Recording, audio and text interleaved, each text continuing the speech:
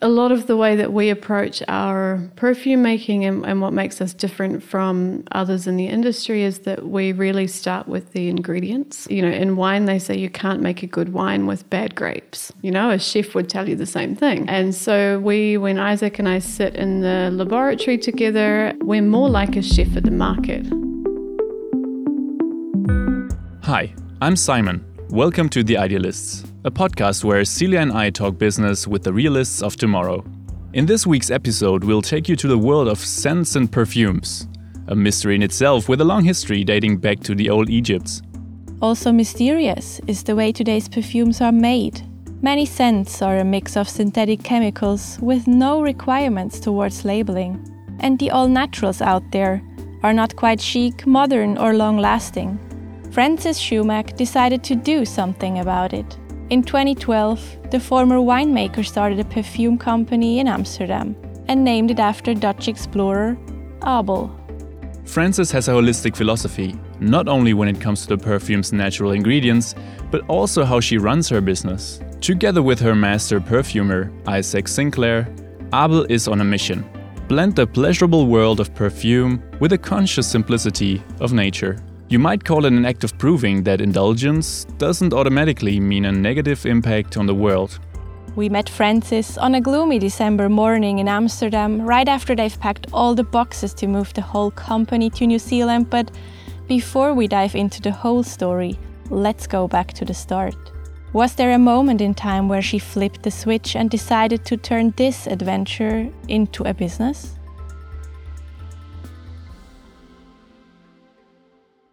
I've got a very vivid memory of calling my husband and saying, "Can you come and meet me at lunchtime?" I was working full-time at the time, and sitting on the canal and saying, "I'm serious about this, I'm resigning today." So not really asking for support, but kind of telling that I want support. And that was in the very early stages. So I'd been kind of quietly working on the business for 6 or 9 months, I think. I got to a point where I felt like it was something I really wanted to pursue. And then there was a second moment, which was about 3 years later. And it was, like a year and a half into the business. And so maybe just to give context, I got pregnant with my eldest son the week after we launched the business. I had always said I don't want to have children until I've got the business off the ground. And I was very fortunate that happened quickly. But it also was a bit of a curveball as well. And so I had a moment, a year and a half after the business launched where I was putting my son into daycare. And until that moment, I'd been kind of juggling the two, I guess, with babysitters. And the question I kind of asked myself was, is this a serious business? You know, at that time, it was still running out of our apartment.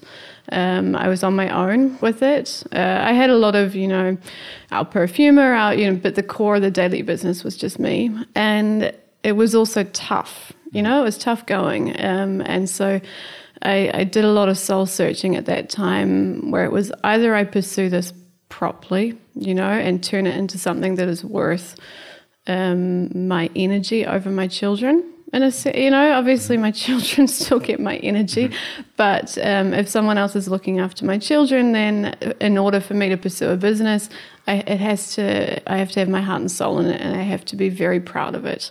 And so that was a second moment where I decided to go kind of all in. So the first time we launched from our savings and very they say in New Zealand, smell of an oily rag. Okay. Not if that translates. And then the second time it was, okay, we're going to relaunch and we're going to do this properly. We sold our house in New Zealand to finance the relaunch, and really kind of went all in, built a business plan that was around a proper business. So, And how far were these moments apart? 3 years probably. My memory's hazy is the truth, but I think, the original kind of deciding, let's say 3 years. So you kind of had two starts. Yeah, I really, with Abel, we have like a 1.0 and a 2.0, and I think people who've been on the journey the whole time, which is quite a few people. Even our brand manager was involved in the 1.0. She started out as babysitting my son, and I got talking to her and said, hey, you're super smart. She was doing her thesis at the time, and she became a really big part of, she's been full-time for nearly 4 years now, but... Yeah, the 1.0 and the 2.0, if you see photos, they look completely different. The heart and soul of the business is still the same, but we kind of opted in a second time, if that makes sense. If you talk about the heart and soul of the business, is this, when you talk about running a business holistically, is that also something that changed within those years of running Abel, or is this something where you see, okay, this is probably never going to change because this is baked in into our DNA, and this won't change at all, right? Yeah, good question. I think there are things that do change. It's difficult with a business because with your own business, I think, no one's holding you to annual reviews or performance reviews, or, no one's kind of monitoring your behavior like you do with your team. There's no investors on board. You're your own for investor. Us, there's not. Yeah. And so in some ways, I always think one of the bigger challenges is making yourself celebrate the success along the way, because whenever a success happens, let's say, you're already onto the next thing, and it doesn't feel like a success. Sounds silly, but, and so your benchmark's always changing. And so like your definition of success is always changing. And I think in many ways, your definition of what's, holistic, or, the way that you operate your business, that's also always changing. I like to think for the good, but so I don't know is the answer. I didn't write down what they were at the time. Maybe we should all write down every year or something like that. Yeah, maybe that's also an interesting space to explore, that this might not come from a place of rational thinking, but more of a place of intuition, or a place of, subconscious decisions. Absolutely. Yeah. And also bringing different people on board along the way will change the navigation as well. Definitely. How many people are you now? We're 3. Yeah. Yeah, so we are 3 full-time, and that's kind of a conscious decision as well, to keep small and tight. We have been 5, and we're growing, but I didn't start a business to be a manager. So the way that we're building the business, and we need to take on another person soon, very soon. But I found that the more people that came into the team, the less I was doing and the more I was managing. And I think my footprint on the brand and the product, needs to be there in a sense. And so what we do outsource, I get asked a lot about, so what do you do internally and what do you outsource? And the way that we've been able to grow the way that we have is we've outsourced anything that's not our core, skill set, or, so we haven't built our own lab. We work with laboratories, things like that. We have distributors in all of our markets. So we couldn't, I said before, we're in about 35 countries. If I had 35 people on the ground in each of those countries, that's a completely different business. Yeah. Right. And if you say you want to have yourself immersed in day-to-day business in that sense, to build a brand, work on the products, do you think as a founder this is something you want to change, or do you want to keep that for as long as possible to work on the core product? I want to keep it as long as possible, actually. That part is my passion. This year I've spent a lot of my time out in the markets, because that's super important. I think you can't give your baby to someone and say, yeah, sell it. So I've done a lot of that this year, and That's not my core passion. It's insanely rewarding because you travel around the world and you see your baby on the shelf and, beautiful stores. And so it's incredible in that respect, but it's not what gives me energy. So actually, I've told a few people I want to move to New Zealand and become a bit of a hermit, in a sense. I want to get really close to the product again. I've got lots of cool ideas for developing, the more... So I want to get closer, actually. I don't want to get further away. And how, if we speak about the product and creating the product, how does the relationship with your nose look like then? Yeah, very poor at the moment. He's a total creative. I hate phones. We're actually both introverts. So if I'm not picking up the phone and calling him often, we don't talk. He's in Sao Paulo. But we have an amazing relationship, actually. It's very... I say in general, we work really together in the sense that we have very different roles and different things to contribute. I respect his role as a master perfumer so much, and so he really is able to own that part of the process. I'm not a perfumer. I have no intention of training to be, and so that's really his role in our business. And then my role is that I'm a lot closer to the brand. I know who we are. I know what we're trying to achieve. I know our customers. And so when we get together to work on a perfume, it's a really nice kind of meeting point where he can bring the technical expertise and the creative from the perfume perspective, and I can kind of bring... he laughs. I always come with mood boards, but we have a totally different skill set, so it's good. Coming to your background in wine making or the wineries, is that something that helps in that relationship, talking about, scents and talking about fragrances and talking about how to create something like that? How would you say your background translates into the work with your partner in Sao Paulo? Yeah, I think it's been a help in so many ways, my background in wine. And I think there are a lot of similarities. It's funny, Isaac's backup, so he's from New Zealand. He's the only master perfumer from the whole Australasia region ever. Very cool guy. And his backup, if he couldn't find a way to be a perfumer, so there's only 50 or something master perfumers in the world, so it's this very small group. His backup was to do winemaking, which is interesting. We both had this kind of triangle of interests: wine, perfume, and architecture. And I think they all sit at the intersection of art and science, and they're all about building something, And so I think a lot of the way that we approach our perfume making and what makes us different from others in the industry is that we really start with the ingredients. I always say, in wine, they say you can't make a good wine with bad grapes. A chef would tell you the same thing. Right. And so when Isaac and I sit in the laboratory together, we're more like a chef at the market. Oh, look at these ripe tomatoes. They're just perfect today. What should we make with them?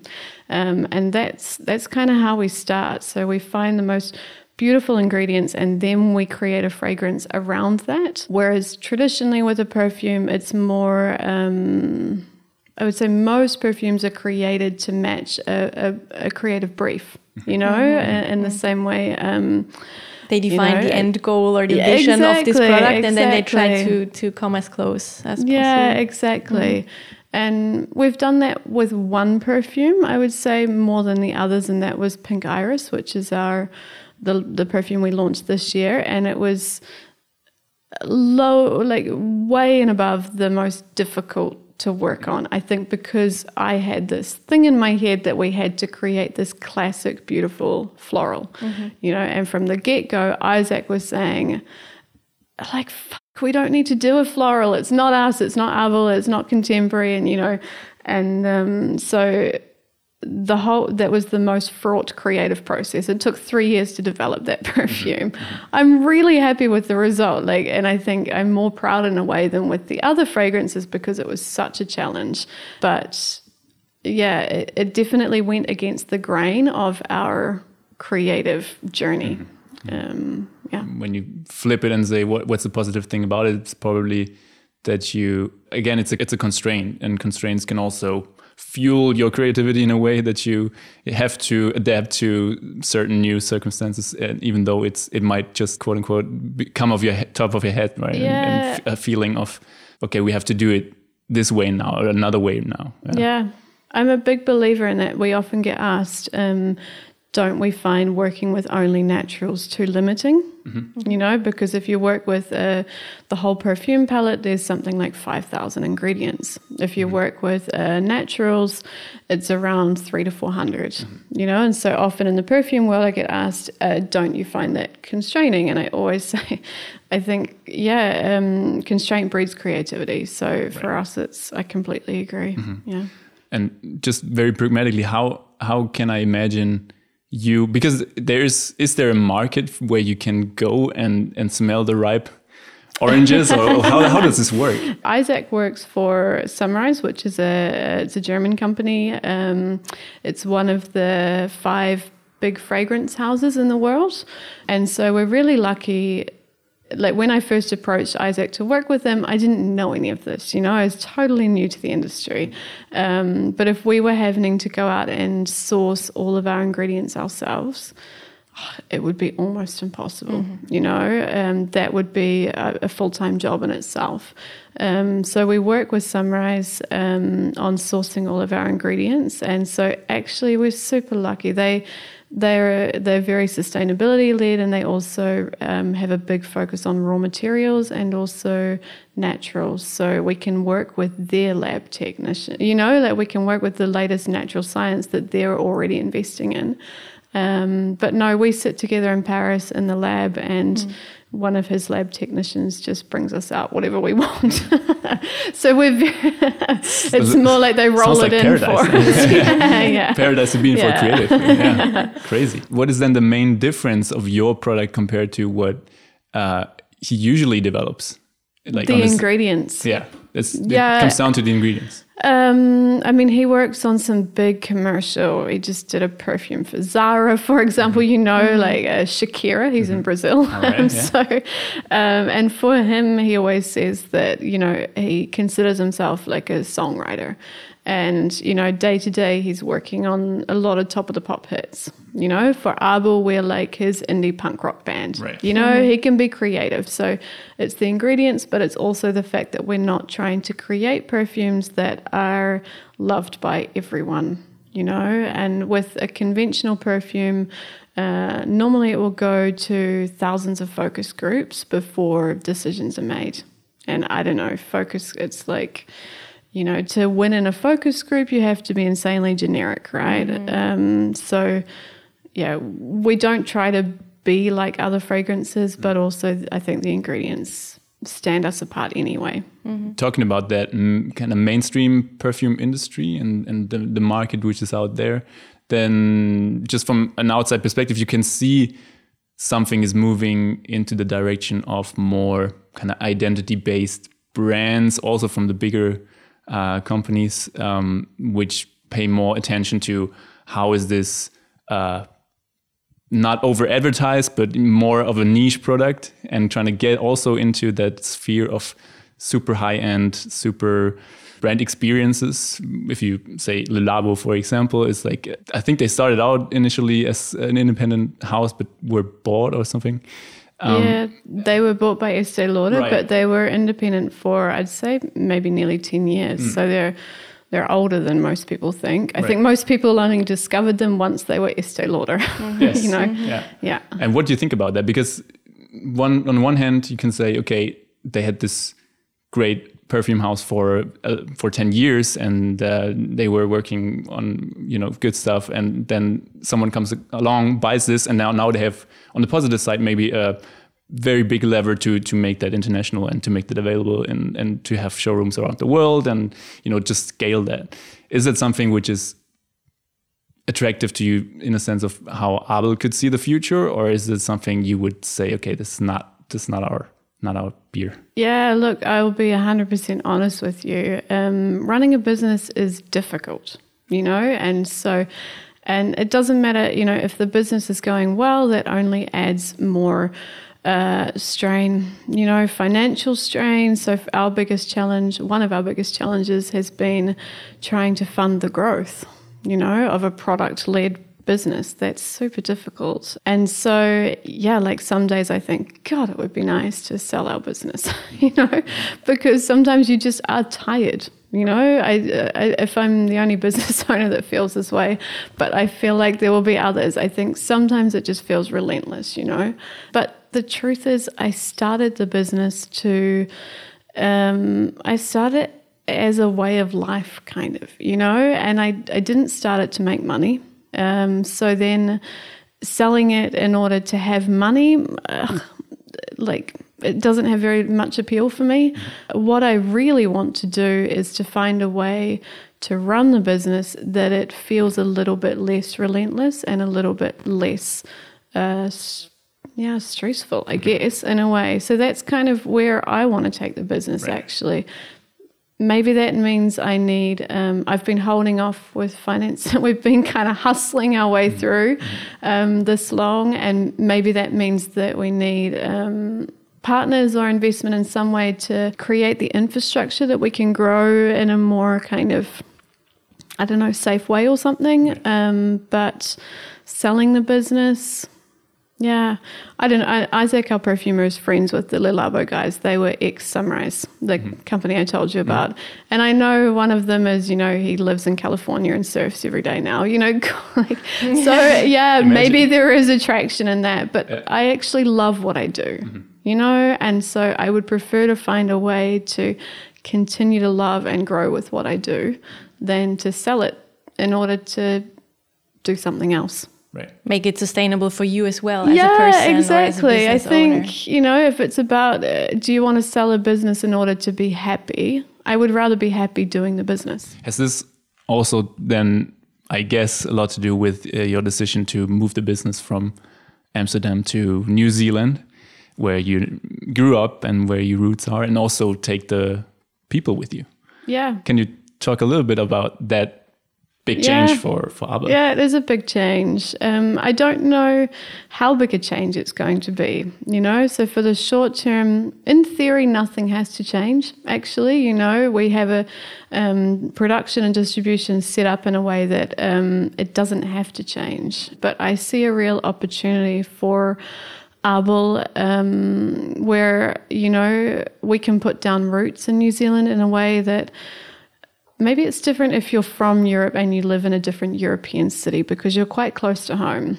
Living here, but coming from New Zealand, we've always known that should something happen, like a family member get really sick, we would probably pack up bags and move, And so that's always for, best part of a decade that's been in the back of my head that could happen. So I've also set the business up that way. But the beauty of going home is I have all these dreams, of creating going back to my winemaking as well and creating the perfume equivalent of a boutique winery and hotel. And, how cool would that be if we can grow some of our own ingredients and produce it on the site?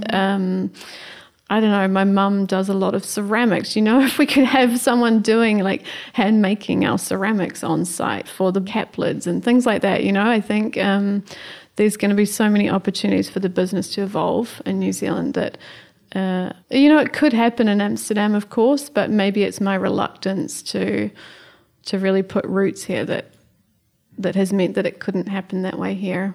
To see the company as a platform in that way. I do. I mean, we're moving to Wellington, and when I was there 6 months ago, it felt like there were more microbreweries in Wellington than cars. And I thought, how cool if we can, amongst the microbreweries, we can create this micro perfume factory. So I see all these ideas, which is exciting. Yeah. Which is a inspiring way to look at it, because you have freedom to decide that way, right? Yeah. There's no one holding you back and saying, okay, this is not going to happen. We're going to replace you with another person just to run a business like financially sustainably. Exactly. Which is why I've hustled so long without finance. Yeah. And just before we talked a bit about what comes first in when thinking about the future of a business, and we dove into that you can also, like, one way to go about it is to view the business from a financial angle and make your decisions according to that set of, okay, what brings the most profit in the end. And the other way would be to view it through the product or view it through the brand. From your way going forward now, relocating to New Zealand, what do you think? Has this always been the way that you maybe not have the financials as your primary decision-making filter in that sense, or is that something that changes now over time as well? No, it's always been the way. Like I say, I really didn't, we sold a house in order to fund it. It's not a money making. It sounds crazy. At the time, I remember talking with Isaac, our perfumer, and he was like, don't sell your house. You can't, this is so stupid and risky. So we didn't do it to make money. You have to make money. Sorry. It's like the double-edged sword. You have to make money to stay alive as a business. So it's finding that balance. But I think more and more, the longer I do the business, I realize where I get the joy, and the joy is not from a huge order. That's a buzz, don't get me wrong. Like if a huge order comes in or a big new customer, that's exciting. But fades quickly. Yeah, it fades quickly, honestly, within 4 minutes probably. Whereas where we get the real joy is, hearing about a new store that we opened in that is, like my colleague was in New York last week or the week before, and we've just gone into 2 new stores there, Totokalo and Need Supply, and they're like, for us earlier in the year, I was in New York and I said, those are 2 stores that I want to be in, and so the for beacons, me, so those kind of things bring joy in a different way, and they're not stores that are going to sell a lot of perfume, they're, when you start out, what is it that you want to achieve? And I think so the creative process brings me joy, and staying true to, the kind of spirit of the brand, that brings joy. So what was your question? Finance. Clearly it's not, it has to, it's like I say, you can't ignore it for a second. That's the truth. You take your eye off the financial side of the business and you're fucked, basically. I hate how much time I spend on that side of the business. At the moment, it's probably a quarter of my time is taken up with, money-related stuff. And as a small company, you integrated, for example, giving back with an initiative like 1% for the planet, which maybe other founders would say we're not there yet to kind of give back. And you decided early on to integrate that, even though you say you're hustling, you're trying to make it.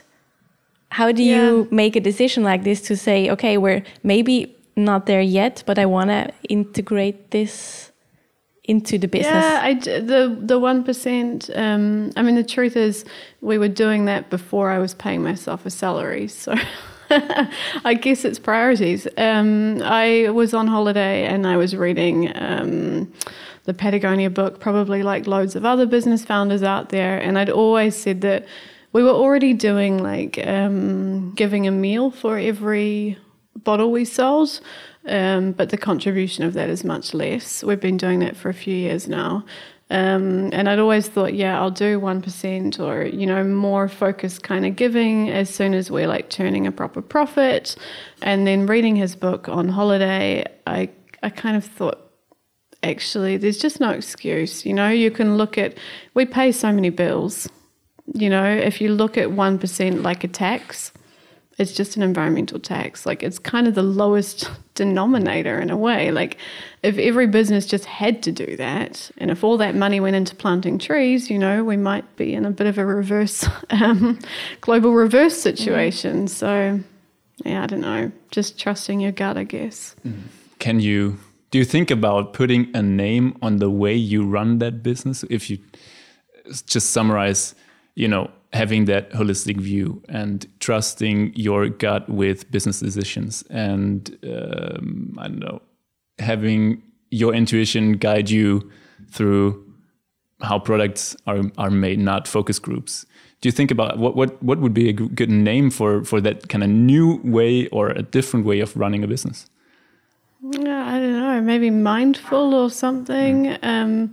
The truth is, if I'm stuck on a business decision, I kind of like to think, looking back in 10 years' time, what will I be proud of, in terms of the decision I made? And I think that's kind of an easy way to look at it, If it feels like something you will be proud of in 10 years' time, it's the right call.